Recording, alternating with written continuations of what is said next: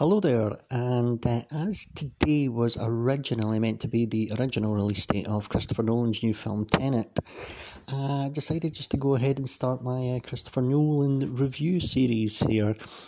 So I'll just be Tenet's meant to come out on August the 12th, but we'll see, especially apparently LA went back into lockdown, so one of the biggest markets in the US going into lockdown and shutting the cinemas.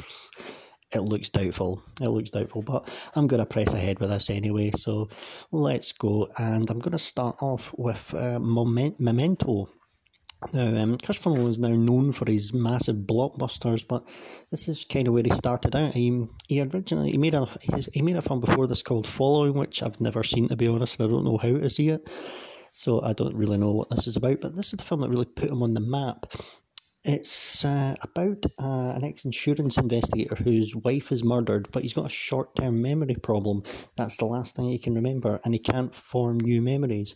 And the storyline sort of plays out two different ways, going forward and also going back, as he tries to piece together who actually did the murder. So it's a very original film. There's nothing much out like that, especially at the time. It came out in 2000, so there isn't really anything that's been like this before or since then in many ways, so it's definitely original, and sometimes it's a hard film to get your head around, but it's a very absorbing film, very interesting.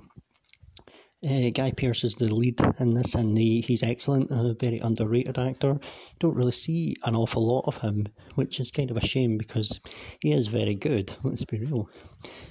And he's the lead character, and he's leaving himself notes and things like that to try and help with his memory, and it makes for some interesting interactions between the characters when he's having conversations which he's basically had before a lot of the time, which he doesn't even realise, and they're reminding him, yep, we've had this conversation before. So it makes for some interesting observations and interactions. I've got there's a mini Matrix reunion here, because this came out, I think it was the year after the Matrix came out originally. You've got Carrie-Anne Moss and Joe Pantoliano, I think his name's pronounced. They're both excellent as well in this film. Carrie-Anne Moss is somebody who, to be fair, I can only think of this in the Matrix trilogy that I've ever seen her in. I haven't seen her in anything else, but she's very good in this. And Joe Pantoliano, great little underrated support actor, very, very good.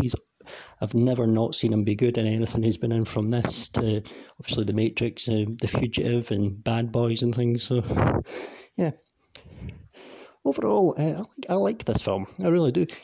When you watch it, it doesn't exactly scream this is going to be the guy directing it that's going to revolutionise Batman.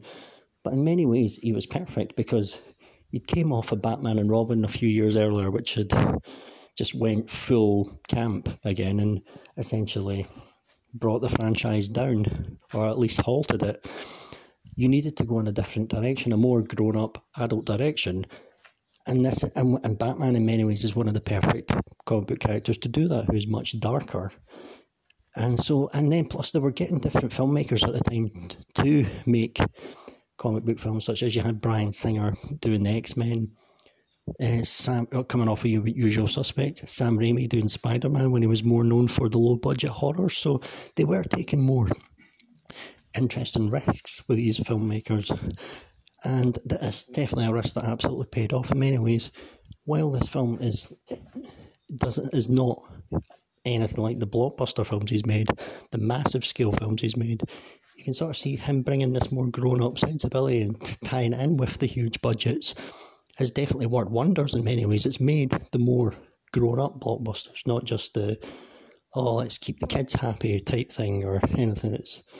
So it's definitely worked. I like this film. I don't absolutely love it. I think it's got moments where my mind does wander during it, to be fair, but I do like it, and the performances are good, or great, I would say.